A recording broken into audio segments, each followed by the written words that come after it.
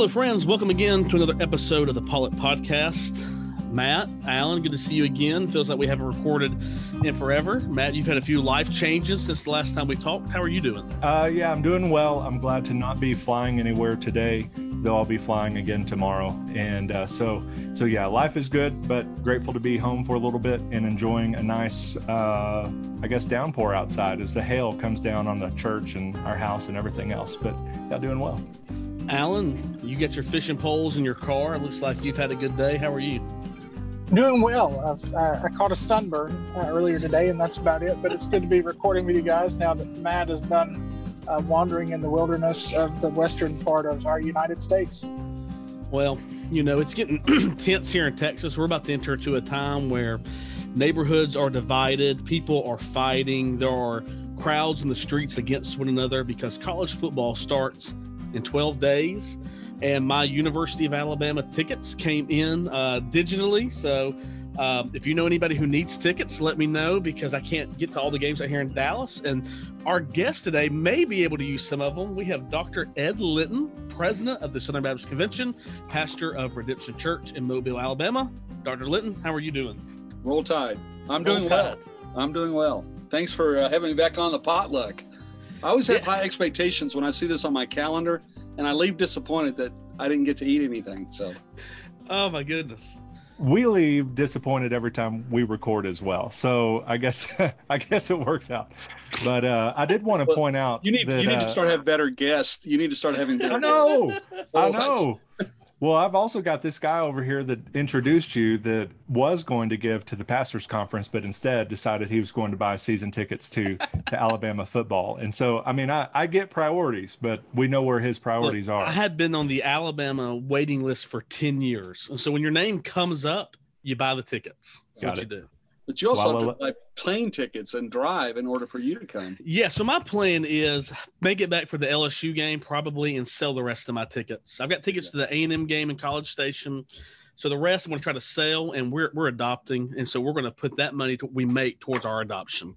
Oh, and so that's the plan. We'll see how that shakes out. The bigger answer to that is he's a big deal. And so he can do these kind of things. It's a big deal. I'm trying to get the church to get me a private jet. Hasn't worked yet, but we'll see what can happen. Well, Dr. Lynn, we're so glad that you can join us, and we're certainly been praying for you. We know that you have an important job, one, in pastoring your church, and an important job in leading the convention, which you don't get paid for. So I know that's a difficult task. And we got a couple of questions we want to ask you, and I want to kick it off by asking you this. I know you were in Anaheim recently with our co-host Matt here, and you were meeting with pastors and church leaders there. And as we're getting ready for the annual meeting, as crazy as that sounds, as we just ended one, what are you most excited about as we prepare for Anaheim? I'll tell you what excites me the most is, you know, people think of California, you get a certain image in your head of liberalism and all the things and the restrictions. Anaheim's wide open. It was absolutely, and they are excited. The pastors all over the state of California are excited. But here's what I think. I think for all of us as Southern Baptists to go to California, where our brothers and sisters are doing real ministry, effective ministry in very difficult circumstances. If we can see that, I think we'll be looking into our future. It's what I call back to the future. Because what's happening in the South, where I pastor right now, is that we're seeing a radical form of secularization, and it's mostly among our children. And what's happening is we're going to be facing the same kind of restrictions and the same kind of cultural shift away from the gospel-centric Bible Belt mentality that we've benefited from for a long time. And so I think California is a look into our future, and I think we'd be wise to learn from our brothers and sisters out there. It's a great place. They're excited about us coming. We're all excited about heading to Anaheim. While you were there, you announced your theme that you had picked for the annual meeting. Would you care to share that with everybody and tell us how you got to that theme? Besides California, this will be the first time I've shared it on any kind of format. So basically the theme is Jesus, the center of it all. And it's based off Colossians 1, chapter 1, 15 through 23, but primarily, obviously, Colossians 1:18, putting Jesus, or I say putting Jesus, he's already there. Recognizing Jesus as the center of it all is something that is going to be healthy for us. It's going to help us remember that if he's the center of it all, then it's all about him. It's for his glory. And I think a lot of things that divide us are going to melt away, or they should. and that we should choose to let some things go that are not essential. And then determine together to do what he desires, and that is for us to take this gospel to the nations. Absolutely. And you talk a lot about unity, and the Baptist Press recently shared about it. And when we focus on that and unite around that, of course, a lot of those walls come down. And so could you elaborate on why unity is so incredibly important to you, and maybe from the very limited role? Of course, we know the role of the SBC Pastors Conference, and we've talked about that on the podcast before, but from your role there, right, what you want to do to promote unity in the Southern Baptist Convention. Well, let me say this. It's important because it was important to Jesus. John chapter 17, this was his high priestly prayer. He said, Father, I want them to be one as you and I are one. And so we have an obligation unto him to be unified, to work for unity, to work at giving honor and love and appreciation to one another, and accepting the variations that we have that are not essential. And so things that are important to see. I think the other reason is it's our credibility. Jesus made it very plain that by this they will know you're my disciples, that you loved one another. And the world is not watching us love one another well. And so one of the things we have to each individually do, because we're very autonomous and independent churches and people, that we need to, by choice, out of obedience to him for his glory, love one another visibly and to encourage one another. And so a lot of things that we go public with, we ought to go private with first. And we ought to, and I'm not talking putting on a show, I'm talking about from the heart, loving one another. It is our mission, and our challenge is, and here's what I said in Anaheim. I'm asked this question: how can you unify? You just asked me again. It's a work of the Holy Spirit in individual hearts, and it's a work collectively that the Holy Spirit has to do. And I think we come back and submit to the Word of God, and at this point where we have to really question why we go public, why we attack, why we fight or fuss over certain issues. And we are a warrior people, but I think we're fighting the wrong people. Very well said. You know, one of the more polarizing topics in American culture is what's happening at the U.S. border. And as I understand, while you were in California, you had a chance to go to the border and see what Southern Baptists were doing, not on a political point, but as they're working to advance the kingdom. Share with us, what was that like, and how can we who pastor churches get involved? Listen, it was incredible. And it's really a testament to the associations of our convention, because the San Diego Association has a Hispanic pastor that goes across the border, and on a daily basis, 6 days out of 7 every week, he's feeding up to 500 people, and for breakfast, which is the most important meal for children. And so there are a horde of people that are living in tents. They have nothing to cook with. They have no food. And it's Southern Baptists that are going across that border. Now, I'm going to say from a political standpoint, I have strong conservative opinions about that border. I believe that every nation has to have its own borders. Those borders have to be secure. But the reality is my politics takes a back seat to the gospel. And what I'm seeing happening is amazing. God is bringing the nations to us. And not only are we ascending people, but we are also people who receive those that are coming with the good news. And I want to give you an illustration. There were a group of 150 Haitians about a year and a half ago that showed up at a church in Tijuana. And that pastor literally converted his worship center into a dormitory, took them in, led many of them to Christ, discipled them. And about 3 weeks before the Haitian earthquake, the government allowed them into San Diego, where there is a Haitian pastor named John that was looking to plant a church. Now think about this. When all of a sudden you get 150 Haitians show up who have been discipled for the last year and a half, he's got his church plant. And it's absolutely amazing, the parallel. IMB on one side, NAM on the other side. And I'm not saying they're directly involved in this particular scenario, but this opportunity for us to work together on this border is a powerful thing. And of course, our government, we hold responsible as citizens for their actions. But when it comes to the gospel, guys, I'm telling you, I'm proud of Southern Baptists along the border that are ministering to people, leading people to Christ. And it was a blessing to be over there and to see it up close, to help feed people. There's some amazing stories. It's always good to hear about the different work that's going on through our associations and our national entities as well. Really loved hearing how the associations are working down there. Matt, maybe you can get some ideas as you transition to being an AMS. But your role, of course, is as president of the Southern Baptist Convention. But the role that you've had longer, and really the most important role that you have, is your role as a pastor of a local church. You pastor a large, growing church where you shepherd those people and you teach those people and preach to those people. But you also happen to be president of the Southern Baptist Convention. How do you balance those two realities and those two roles that God has assigned for you at this current place and time? As you know, walking is a balancing act, and it's one foot in front of the other. And so I have help. I have a great staff. We've added some to our staff to help us do this, to accomplish this. And it is helping. I just wake up every day as a pastor, which means like today, I've already been to a funeral, and I've called people in my church, counseling sessions. I had a preaching meeting with my preaching team. And so I'm here. And I remind myself and my church on a regular basis that my first calling and my highest honor is to pastor a local church. Being president of the Southern Baptist Convention wasn't on my radar, but I feel like God called me to it, and so do they. And so I feel strongly supported by our people, and they are a blessing. They have been for 27 years, and they are, which proves they're very patient people. But the most important thing I do personally is to make sure every day I meet with God, and that time is where my life flows from. That's where ministry flows from. That's where energy flows from. That's where direction and leadership flows from. And so it's my honor to pastor his church. Awesome. And speaking of your role as the Southern Baptist Convention president, there has been absolutely no controversy whatsoever.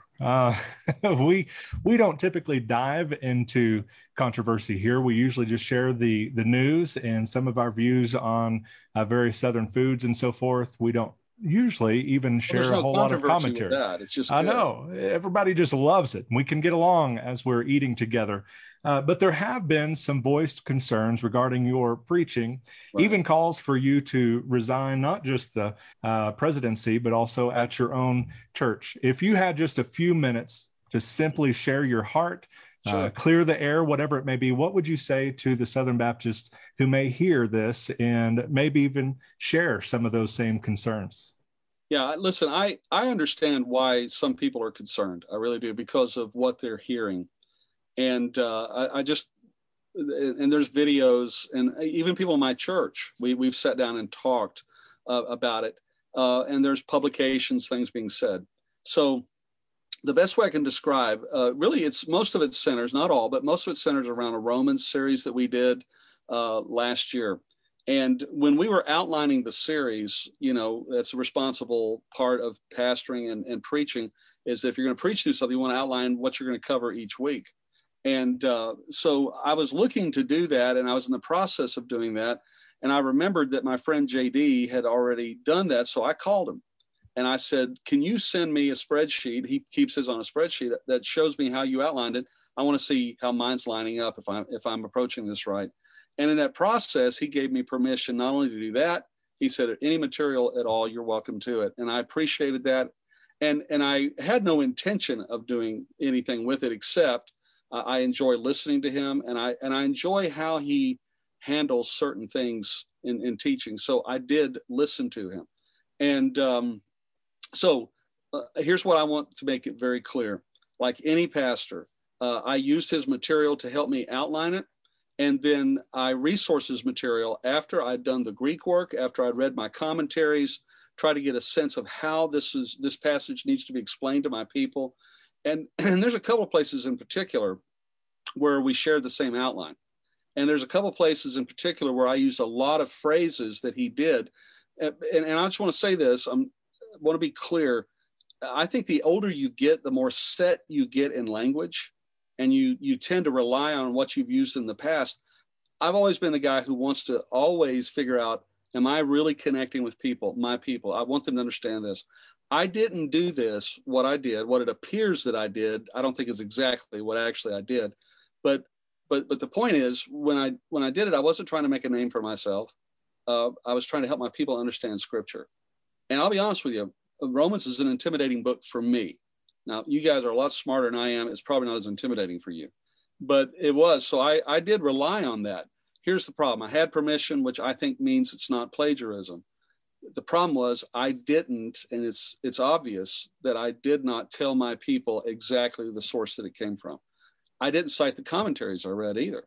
And so that's what I have apologized to my people. They have very warmly accepted that.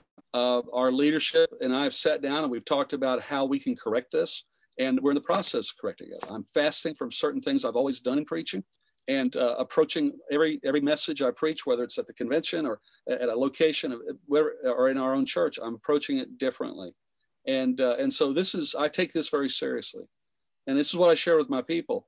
Every week, you have trusted me for 27 years to be a man of truth. And so I have to tell you the truth. And if you can't trust me, then I have no basis of leadership in this church.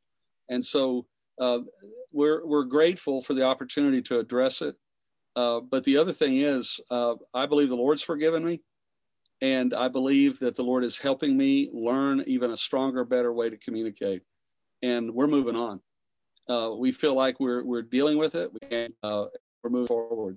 Thank you for sharing that with us. I think that very clearly articulates where you're at, and I do appreciate that. So I want to ask this question. Not only do I believe that we should give great grace, I believe that we should be people of prayer. I have you written down in my prayer journal, and many of our SBC leaders, I just pray for you guys on an everyday basis. How can I pray for you as you lead your family, your church, and the work of the Southern Baptist Convention? What are some specific things that we can pray for? We have some real serious problems and struggles that we have to work through in a way that honors and glorifies the Lord and actually seeks to solve our issues. And that takes some serious people, serious-minded people, and people of a supernatural wisdom. So you can pray that I will have a supernatural wisdom in my role in that. But pray for all of our entity heads, everybody on committees and boards as we struggle through these things. I think that's important. The other thing is, too, I think it's important to clarify. There's a lot of language being used that's very painful. I've never in my life been called a liberal. I've never considered myself a liberal. I've been a part of the conservative resurgence. And the reality is I'm being called a lot of names. And so what does my Savior tell me I'm supposed to do with these people who say things that are not true? Is I am to forgive them, I'm to love them and pray for them.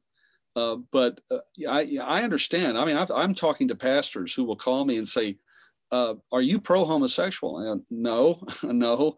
But the statement that I made in that Romans series that has been highlighted, quite frankly, and I'm going back to controversy here, and I want to finish answering your question in a second.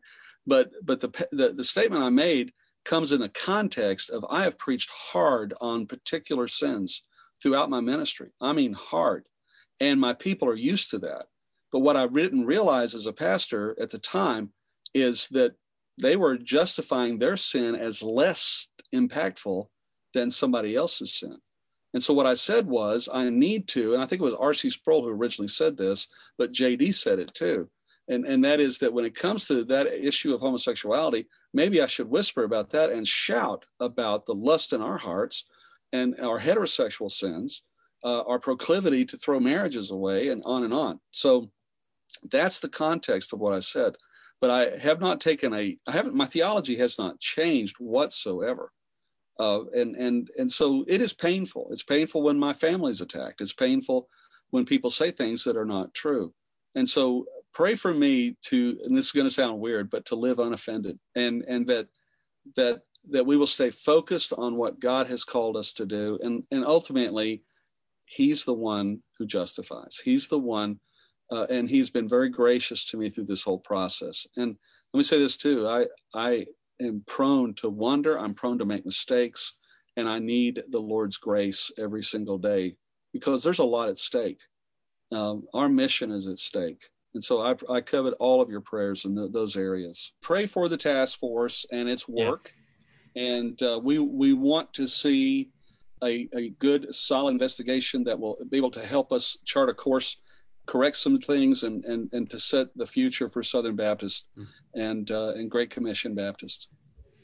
Yes, we know this is a great work. We've talked about it here on the podcast, and we look forward to hearing how the task force sees us to respond so we can do things appropriately and respond where we've dropped the ball in the past and move forward and be a convention that is for everyone.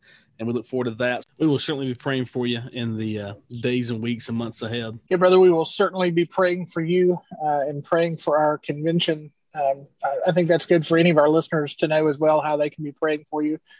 And really how to be praying for our convention and what's going on. Before we started recording, you mentioned your great disappointment with us that when you've been on with us, we haven't actually fed you anything.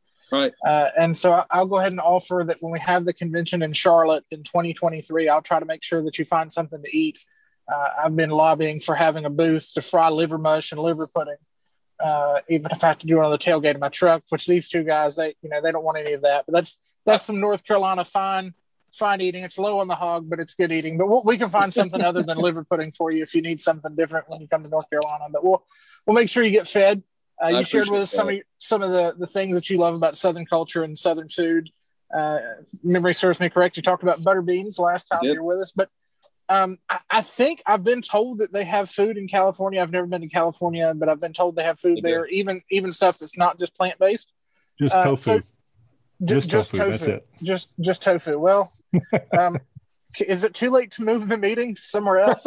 No, no, let me tell you, the street tacos are incredible in California. And here's the other thing, too. I want to tell you, every place I've ever been in America, there are rednecks. I've seen rednecks in Maine. I've seen rednecks in Vermont and Massachusetts, and I'm telling you, they are in California too. And so there's some great food in California. Like I said, great street tacos of all kinds. And so people love to eat. That's good. That sounds good. We can bring some tacos to the potluck. I love street when tacos. We were there, Jonathan Howe has like a moral obligation to eat places that he cannot get in Nashville. Anytime he travels, he's going to look at the food blogs and all of that kind of stuff. And he recommended or found a recommended taco place called Casa Tacos. And he got a burrito that was called the Angel Burrito, but it should have been called like the Demon Burrito, because this thing was about the size of both of his forearms put together. And he made it about 3/4 of the way through and was struggling after, but it was some of the best. I had rolled tacos, and they were the best tacos I've had in my entire life. And so I'm looking forward to going back. So yeah, there's some great food in Anaheim and surrounding areas where you can kind of steer clear of the chains that we can get back home. And so I'm looking forward to going back already. Dr. Litt makes a great point about rednecks being everywhere, and everybody likes to make fun of rednecks until they're hungry or they need defense from like an apocalypse of some sort. So I keep rednecks close by as my friends because you never know when you're going to need them. That's right. I'm a missionary to rednecks, so it's my people group. That's right. Okay. Dr. Litton, thank you for joining us here on the Potluck. We'd love to have you back again closer time to the annual meeting, but in the meantime, we'll be praying for you. But we're really honored that you joined us today. Friends, we appreciate you coming to the Potluck again. We hope you had your fill and had your full. No liver pudding this time, maybe in Charlotte. But join us next time. Same Baptist hour. Stay Baptist, my friends.